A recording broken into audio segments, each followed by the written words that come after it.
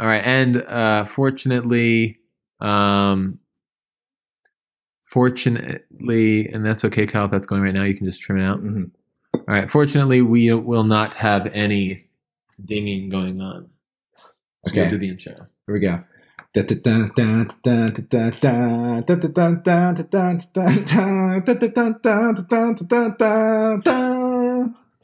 So we can put in intro music. We've just chosen not to. So each week we will be doing the music. Sobo asked if it's just with our mouths. And at first I thought, well, of course, but we may add instruments of our own, which I don't think any other podcast does. But without further ado, welcome to episode 2 of the Strength Ratio podcast.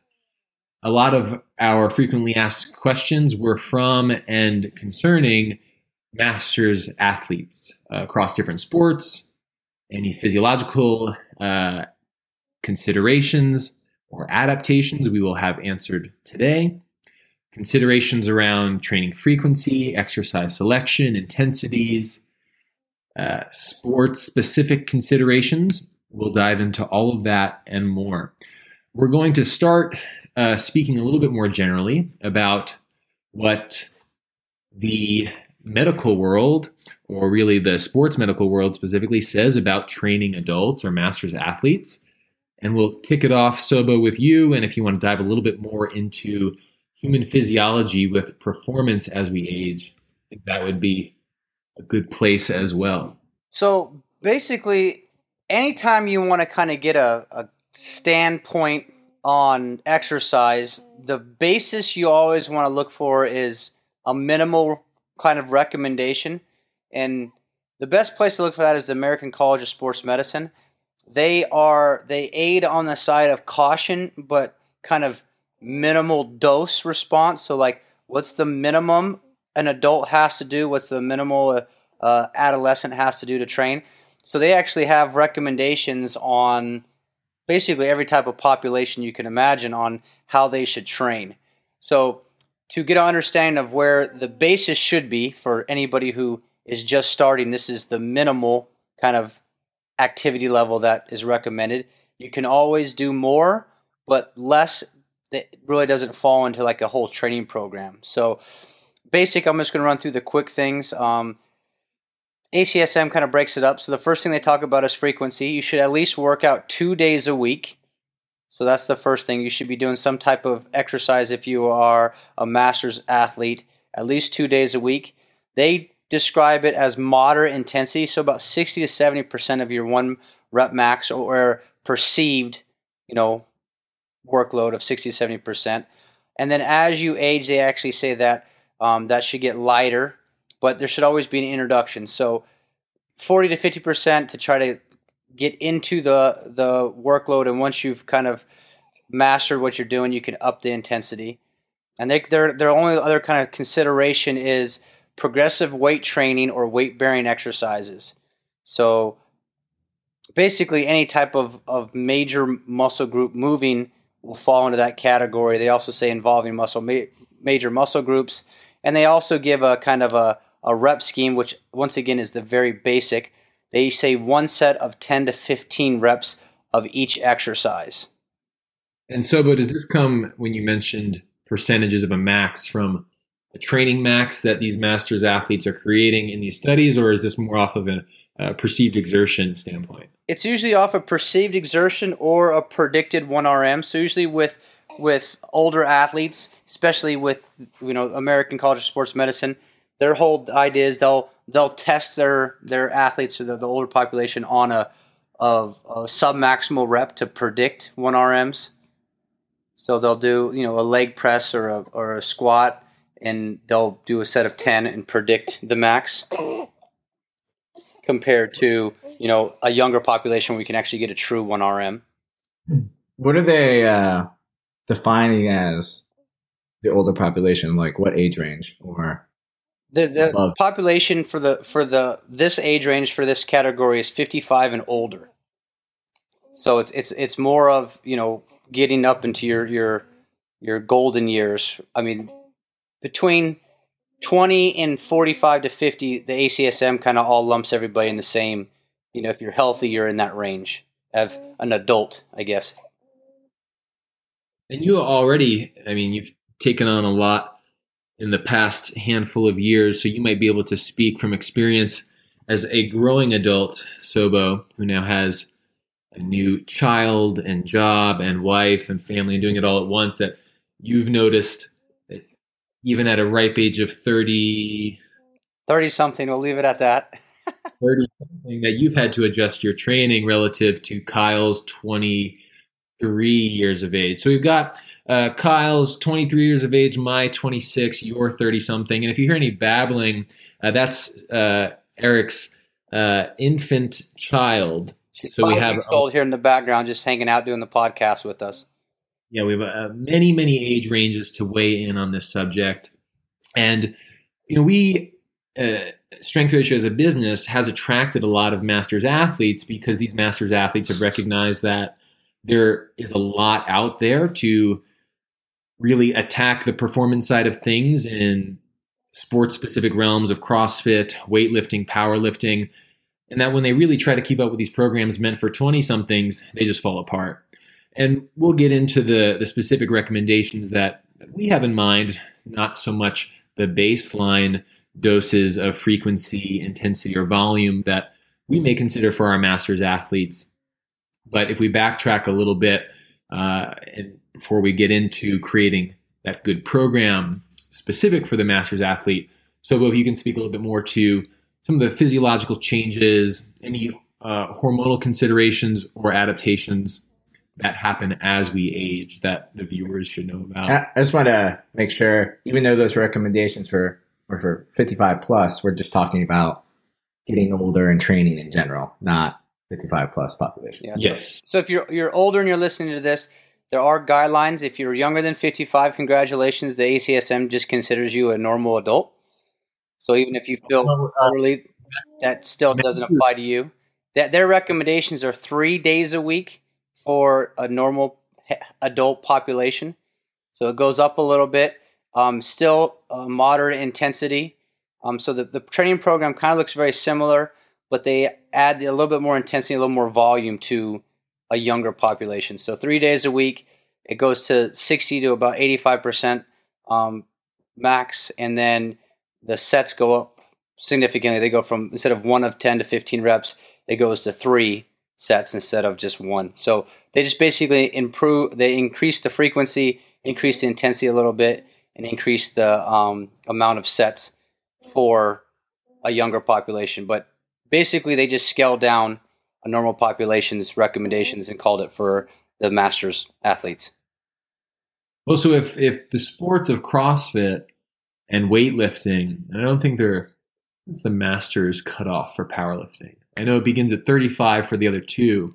But Sobo, maybe you can speak to this briefly, because you just mentioned that there is, as you get older, a recommendation of less intensity, less volume, really less everything overall. But because these master sports are becoming popularized and available now in people's 30-somethings, you can speak to maybe what you've experienced yourself going from Division I football player to 30-something-year-old father. So there's kind of a couple big considerations. So as you age, you have, time not on your side, and it kind of affects your body in 2 big ways. First one being neuromuscular, and the second one being more hormonal and endocrine. As we age, we progressively go through a little bit of atrophy. Our body types change a little bit. This is just general population, not talking about people with specific, but we generally lose hypertrophy as we age. Men tend to gain a little bit more weight. Women tend to kind of remain the same but lose muscle mass as well. All kind of driven hormonally with a decrease in testosterone for men. For Kyle and Zach, they're at their prime. Testosterone for men peaks in your teenage years and maintains high up through your mid to late 20s. And then as you hit 30, it's kind of constant. And then goes to about 45, 50, depending on kind of how you've been training your whole life, and slowly starts to decrease past then. And same idea with women, specifically looking at estrogen, kind of the women's equivalent of testosterone. That peaks a little later with women, with females. It peaks in their late 20s, early 30s, but then stays constant through about your mid 50s, and then mid 50s you have a significant drop off in estrogen production, and we call that menopause, and the women's body starts to change significantly during menopause.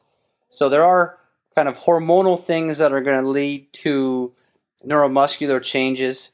There are some decrease in neural drive, but neural drive can be maintained with exercise. So you got to take into consideration, and we talked about this earlier, that there are different types of people that train, and their bodies are going to respond differently based on their history of exercise. If you're a master's athlete at 35 and been training since you were 20, your body's going to be significantly different than somebody who's 35 for the first time.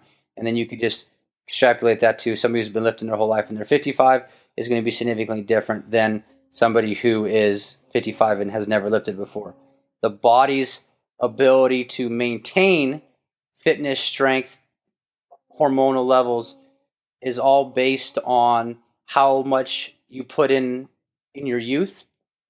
So I always like to give the example when I teach this section that what you do in your adolescent and younger years, you are putting in the bank.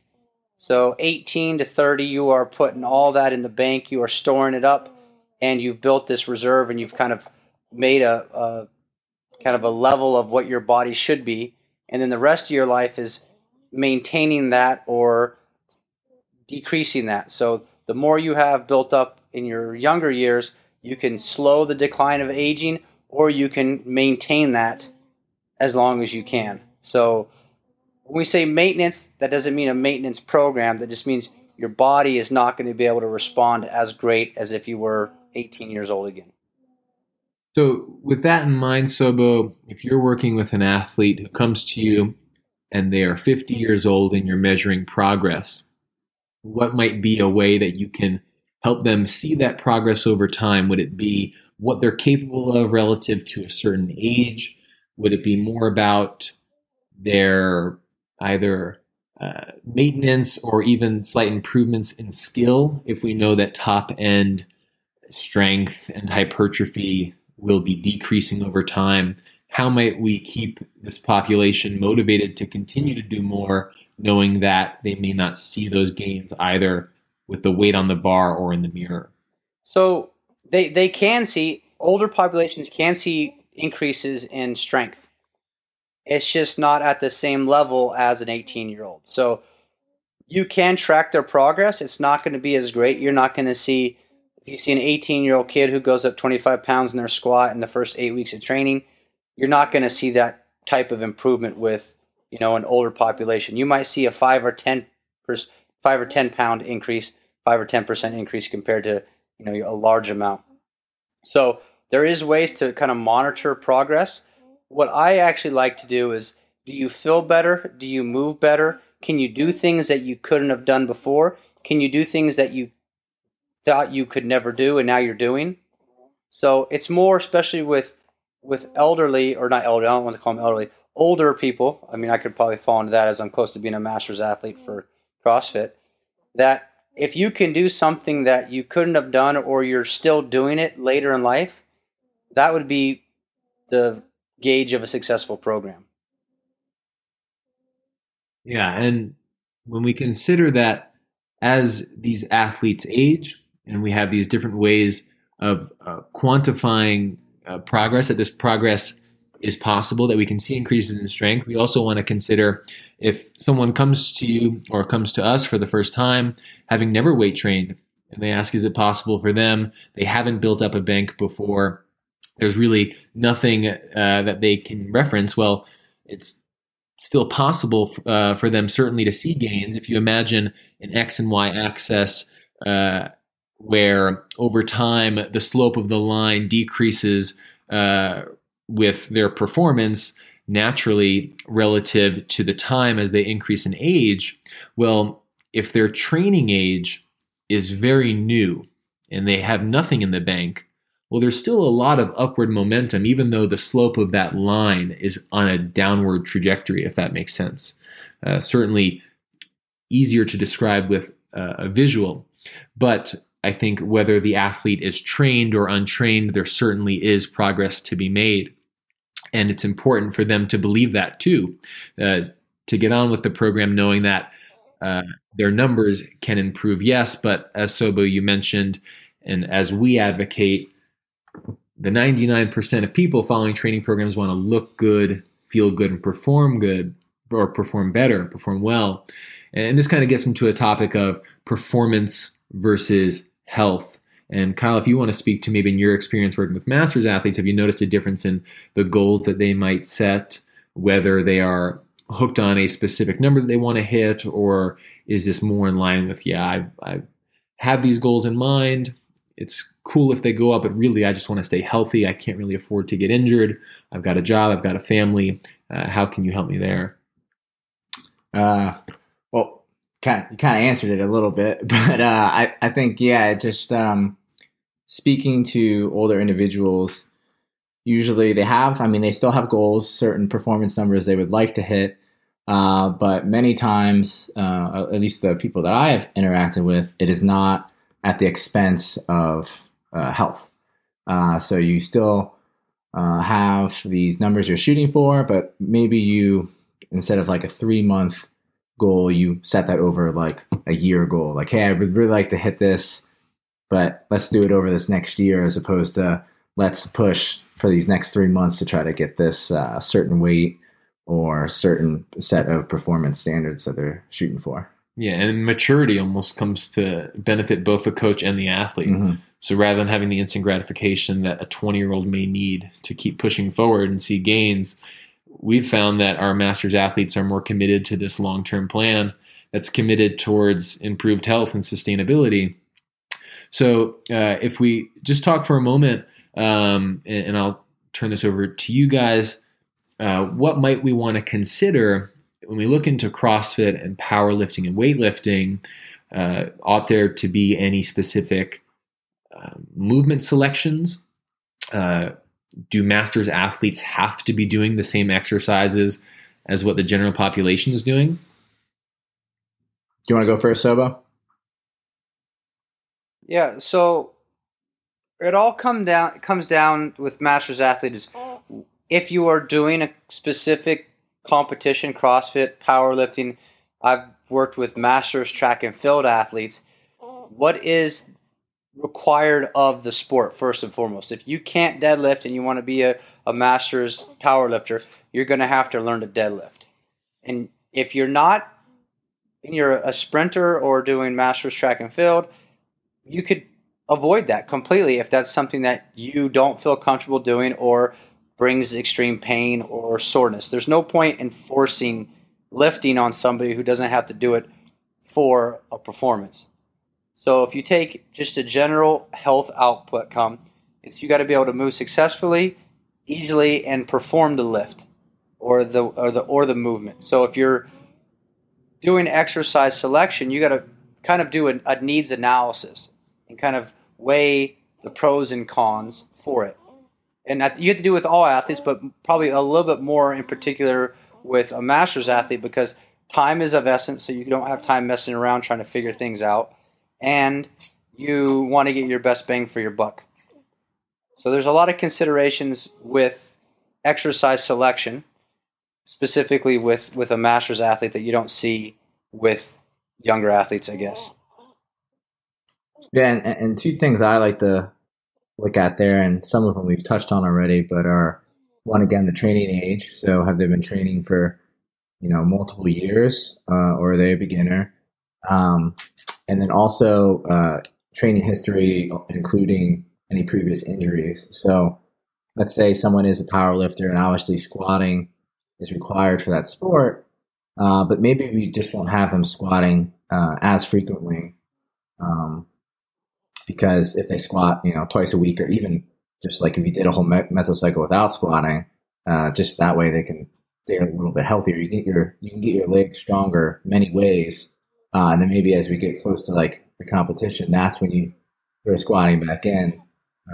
and they wouldn't do as well as, you know, if they were squatting all the time, because specificity there, but you can still like work around that a lot in terms of what you're selecting. And I think that lends a hand to being especially important if there are more, let's say, flexibility demands that need to be met relative to someone who's 20. Though we've seen people 20 or even younger who move with crazy restrictions, whether that's due to just prolonged sitting in school or what have you. That's not what this is about. But if you were to load someone up with a squat with low frequency, we want to see not just more load on the bar, but hopefully an appropriate dose where they can ease more comfortably into the motion if it's demanded of their sport. Where if it had caused pain before and this person had an injury history, or they don't feel entirely comfortable with exercise or with the exercises that the sport demands, why would you load them up heavily? Yeah. If they can't break below parallel, why would you have them follow a program that's designed for someone who has the training history, who is pain-free, and who has just the natural ability to take on high volume or high load? So I think the safest, most wise method of starting this, if you are a master's athlete on your own, is just err on the lighter side. I was just gonna say, like, hopefully this makes sense. How I go about programming, I think, doesn't change that much. It's just like more how it's implemented. So you're still following. Like, can you give like a specific example of what that might look like for the master's athlete who squats versus? Well, I was gonna give the example of like, so I'm still gonna follow like the scientific principles of training. So like progressive overload, volume, intensity, things along specificity, stimulus adaptation, those kind of things. Like I'm still gonna follow those the core those principles stay true. It's just like in implementing the program, I might, like you said, err on the lighter side to begin, or when I talk to them about their training history, we'll make certain changes in the program to accommodate for it. So it's like you still follow the same principles, but based on how you implement it, based on their history, their current age, prior injuries, certain goals that they have. Like the implementation is what changes the most, but not actually like the underlying foundation of it, if that makes sense. Certainly. And it all contributes to a healthier master's athlete who can continue to train into their 60s, 70s, or 80s and beyond, because we really do take very seriously the health aspect behind this. You know, if a 20-year-old gets hurt and they take 2 months off of training and they're a weightlifter, then they take 2 months off of weightlifting because they're 20, and that's totally fine. But if you have a master's athlete, and maybe you, the viewer, can relate to this, you don't have the time to be injured and miss work. That's not really an option. It happens. It's just not really as much an option for you.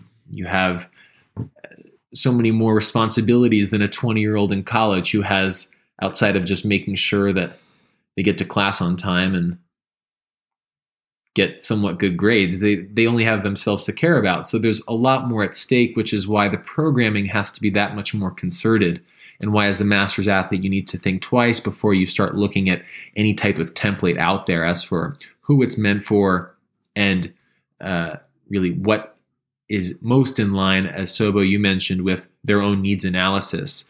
So if you take a weightlifter, a master's weightlifter who loves weightlifting, they want to get better over time, but they don't have to be the best in the world, and they see other people squat snatching, and it's just not happening for them to squat snatch. Well, we always say, just don't force it. Don't try to fit the square peg into the round hole and force the squat snatch and risk injuring your shoulder. Same thing with a CrossFit class. If it's not happening, don't try to force it. Just power snatch instead, or split snatch, or maybe just try to find a totally different exercise, like a one-arm dumbbell snatch.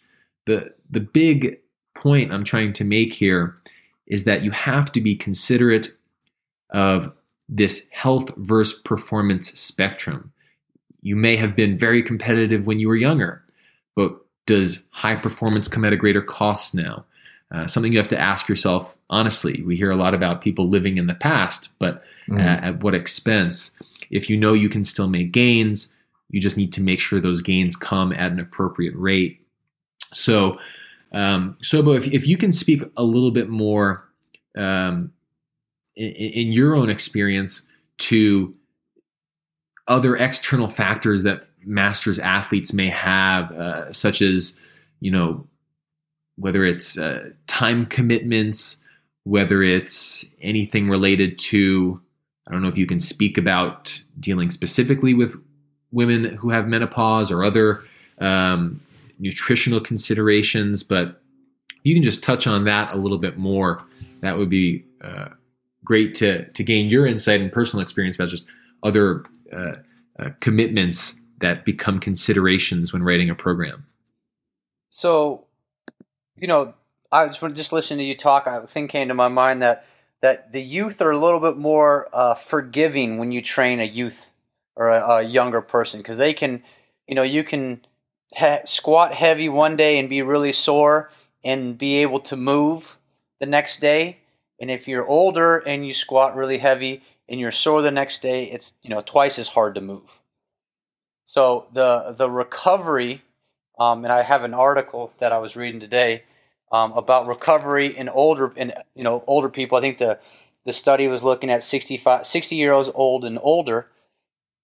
But the big thing is, if you have a decrease in testosterone, a decrease in estrogen, those are your two big endocrine boosters of your body. That's what helps you recover. You probably have a huge time commitment that you didn't have before. You have a family, you have a job, so you're probably not being able to sleep 8 hours a day. You might be getting 6. I think the average now is almost a little over 5.5 hours of sleep a night the average person gets now. So you're not getting that full 8 hours to recover. You may not be able to get, the ideal protein shake in when you're done. You might not be able to have the perfect macro to micro ratios for your diet. So there's a lot of things that when life kind of comes in as an older athlete, you can't just hang around all day and think about lifting and pound protein shakes and work out. You have a job. You might have time restrictions on, can I go get a workout in at lunch? I have an hour for lunch. So if I have an hour for lunch and I'm going to use that time working out, then where am I going to eat my lunch? Am I eating my lunch in the car to and from the gym? And what kind of healthy meals can you eat in a car driving to and from a gym? Or you go back to your desk at your office and you sit there and eat lunch. So there's all sorts of different kind of, I call them barriers to entry with the older population, because they have to deal with life and they have to deal with, the decrease in performance if it's there. We look at Tom Brady, who's 40 years old, still playing, with a bunch of 21-year-olds. So there are ways to get around it, but there are special circumstances you got to take into consideration. And when Kyle and you guys were talking about lifting and exercise selection, I think training masters athletes is actually a really cool thing, because with a young athlete, you can throw anything at them. You can just go print off a random exercise book from the internet, Google workouts, and give them that, and they're probably going to get better. Wait, you say internet Google workouts? You go to Google and you type in workouts? Yeah. What? So you can get those, and for the most part, if you have an 18-year-old guy or girl, they'll show improvements with that. But you try to do that with a 55-year-old, a 40-year-old, a 35-year-old, they're not going to respond the same, because there's huge limitations outside of time. There's the training age versus the biological age. There are movements that they might not be able to do at 45 years old. There are restraints to previous injury. An injury when you're 22 years old and you tear your ACL, you pop back real easy. That same ACL, that knee 20 years later, doesn't quite bend the way it did when you were 22 years old. So all this has to take into consideration, which led me to the thought that you can really be super creative with training masters athletes. So if you think, okay, they can't squat to depth because they can't handle weight, well then how can we get them through that range of motion with, that exercise. They have some mobility issues, but we still want to get, that knee near parallel on a squat. Well, maybe we do some assisted squats until they get stronger. Or maybe there is an issue where they are really strong at different ranges of motion, and we can play around with bands. They can squat, they can stand up with the bar and 45 pounds, but they can't go down with it. So how can we decrease the eccentric part but increase the concentric part?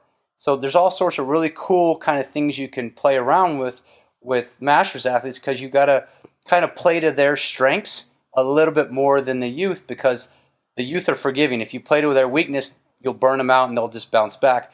You play to a masters athlete's weaknesses and focus on those, you might continue just to bury them under the strain of exercise. The one thing I wanted to bring up, maybe you guys can talk about this.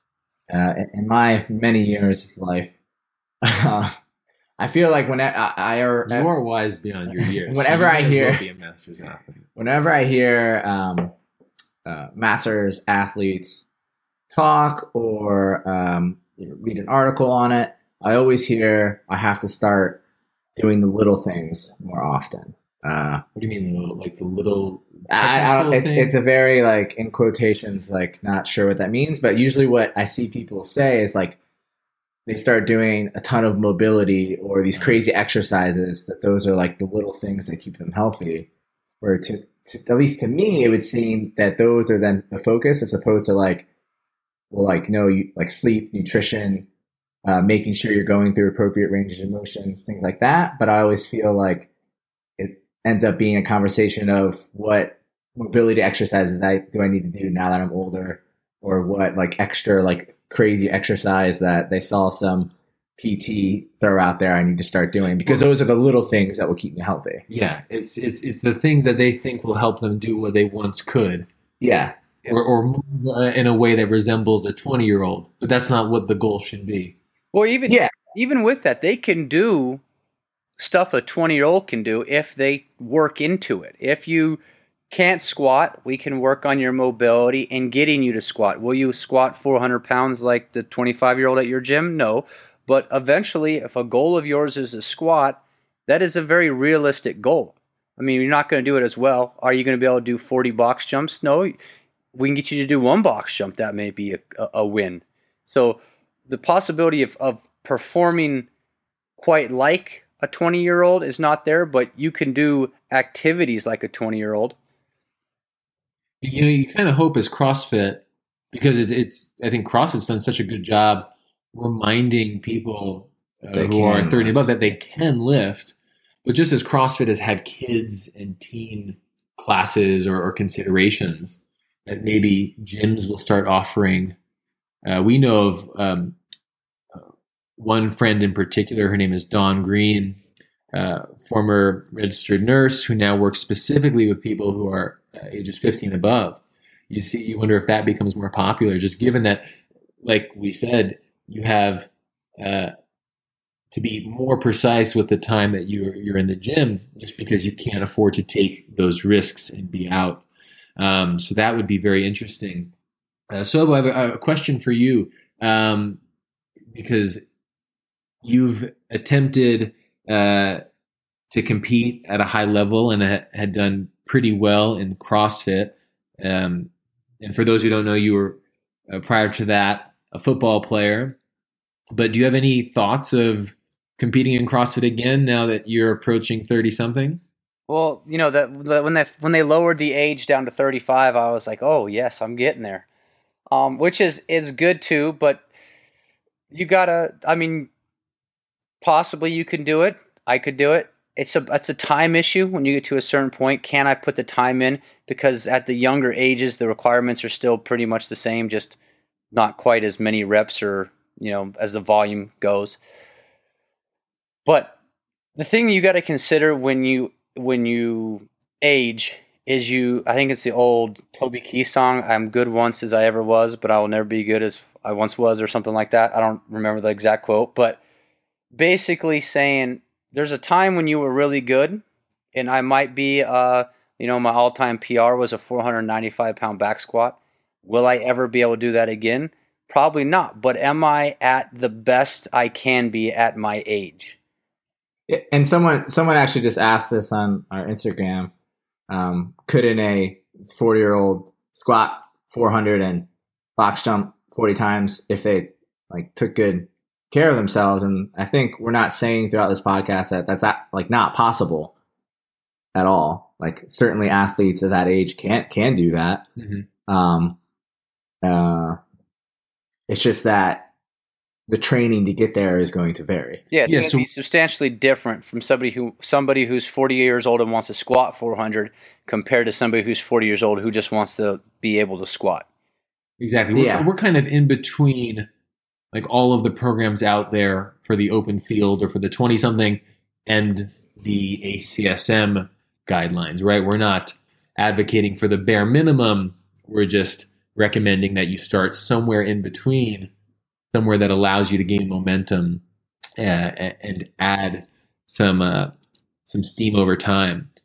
So I guess to me, it comes down to like the training, like we were saying earlier, the training principles don't change. It's just you have to be more careful about how they're implemented and monitor it more frequently. Like you can't be, like you were saying earlier, Sobo, you can't just throw like everything at them. You have to be a lot more, thoughtful about it and have more communication back and forth if like it's a coach athlete type thing. And because you can still see phenomenal progress. Well, you can see huge, phenomenal, gains. When I was actually playing football at Utah State, we had Dr. Goebel. He actually was one of the co-inventors of the ACL surgery. He actually was a doctor and did experiments on sheep. And he was, at the time, he was probably in his, I'd say, late 50s, early 60s, and this was 15 years ago. And he would come into the weight room and train with us. And he would go up to the head strength coach, say, "Can I train?" And, he had quite a bit of money, so he had some influence as a booster. And would come in and work out with us. And, he was, late 50s, and he was sometimes doing more weight than some of our freshmen that were in the weight room trying to get stronger. And we'd see him in the stadium running stadiums at 6 o'clock in the morning before he went into surgery, and doing stuff that, a college kid couldn't do. And he was, I think, a 3-time Masters 100-meter dash champion. Yeah. So, it's not like, oh, man, I'm 40 years old, I got to completely rein in my goals.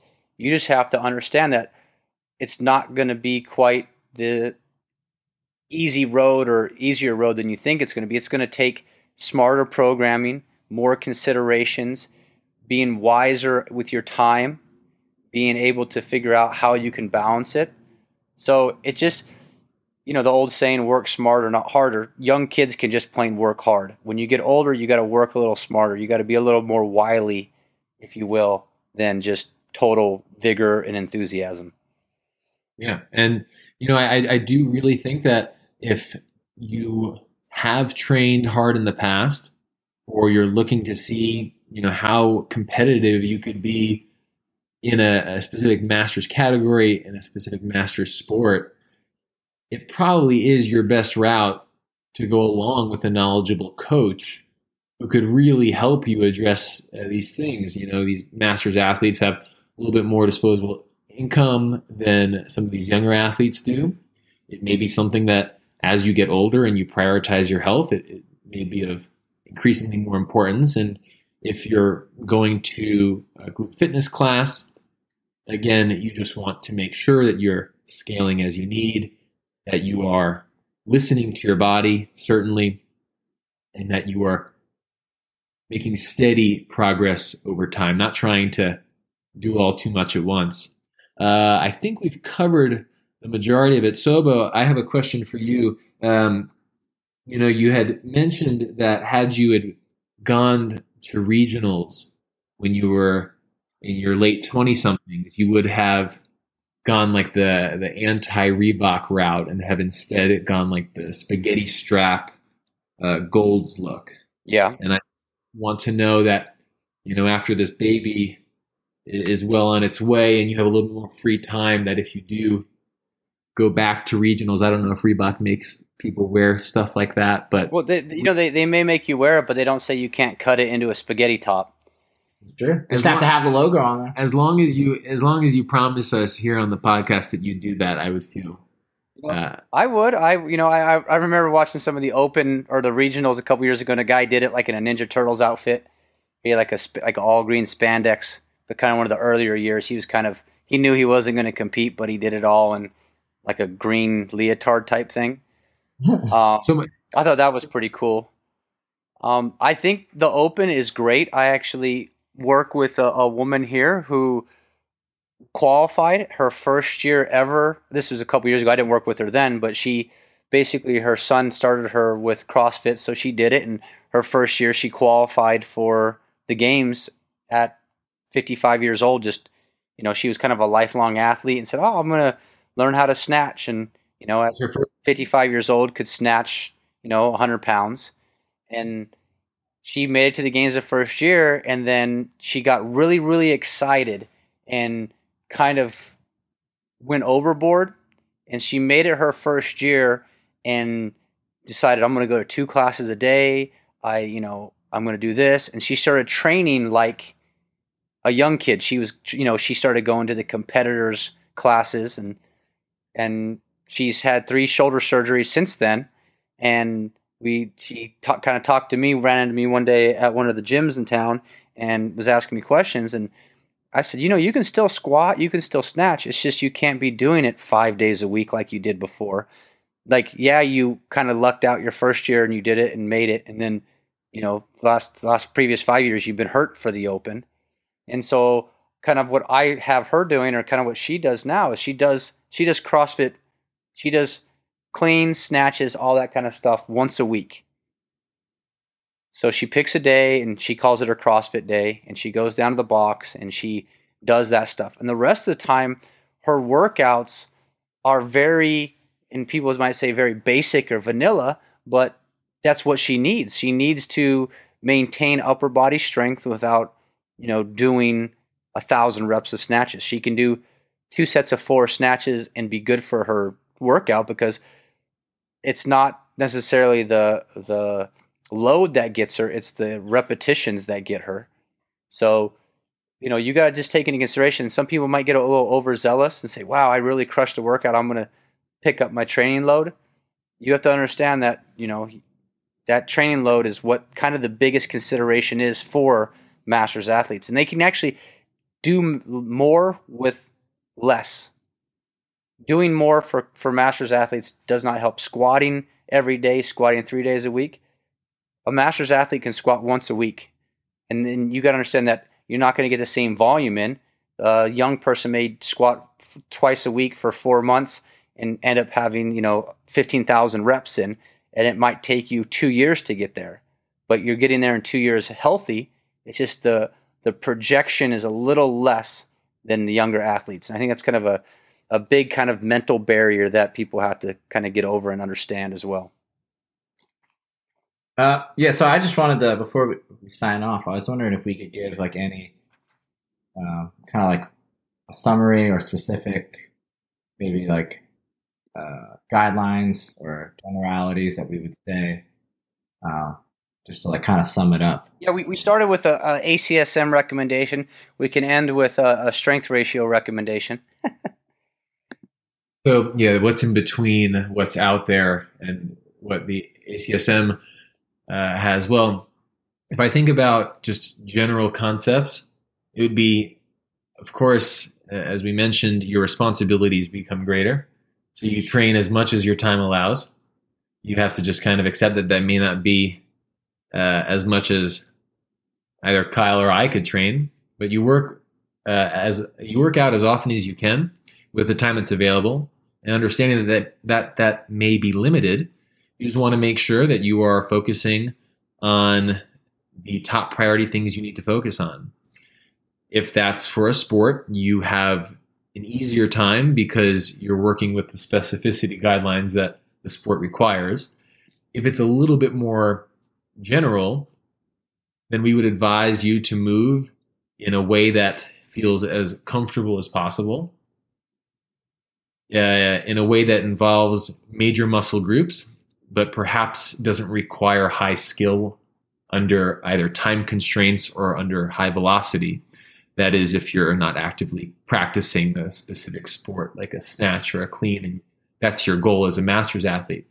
But otherwise, involving major muscle groups each session, making sure that you are not hitting failure, you're keeping reps in reserve, and that when you do push it a little bit harder, you just stay a little bit more mindful of exactly how well you're moving to keep the ego in check.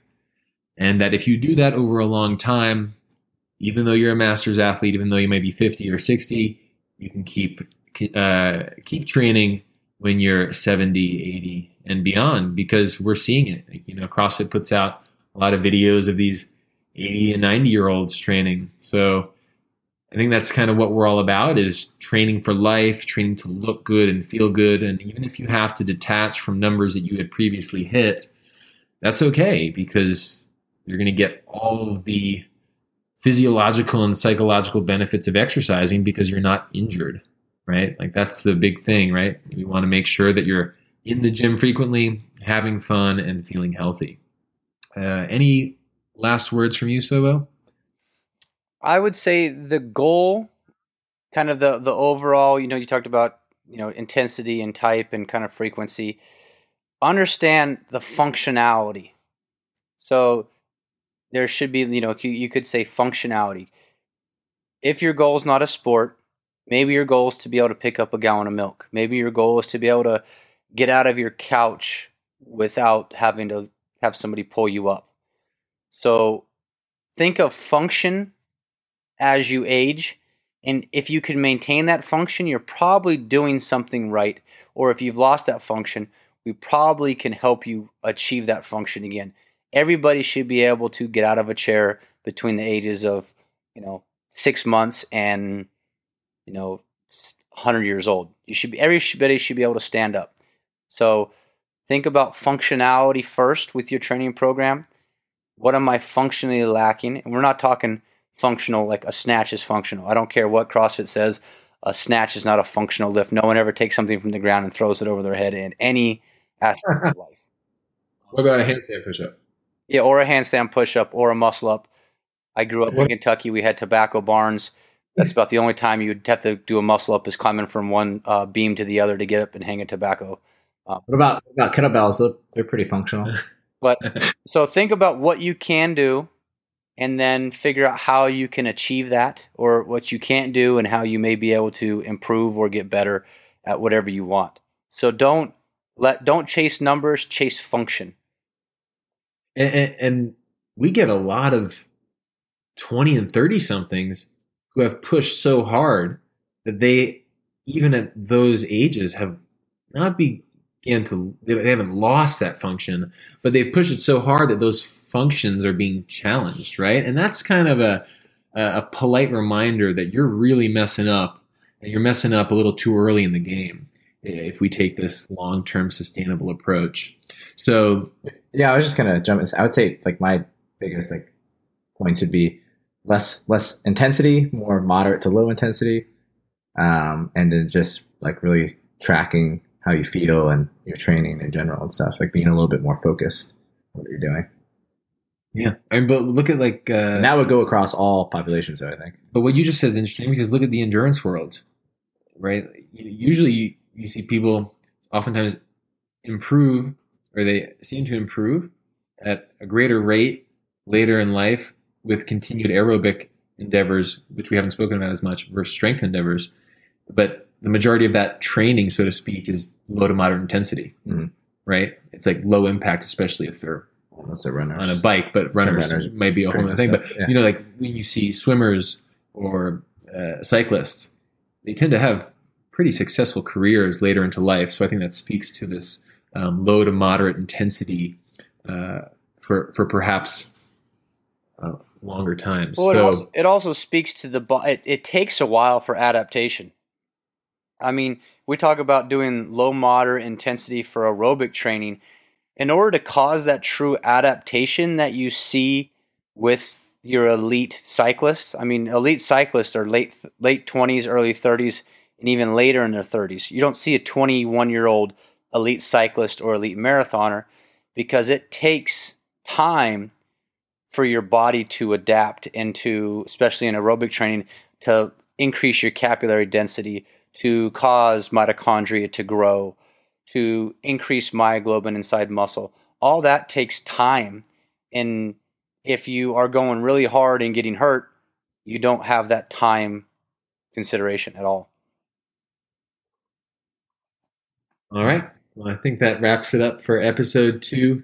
Hopefully we didn't ramble too long. You guys got some good points. Yeah. And the notification ding has been turned off. So for those who didn't even finish the first podcast, how dare you?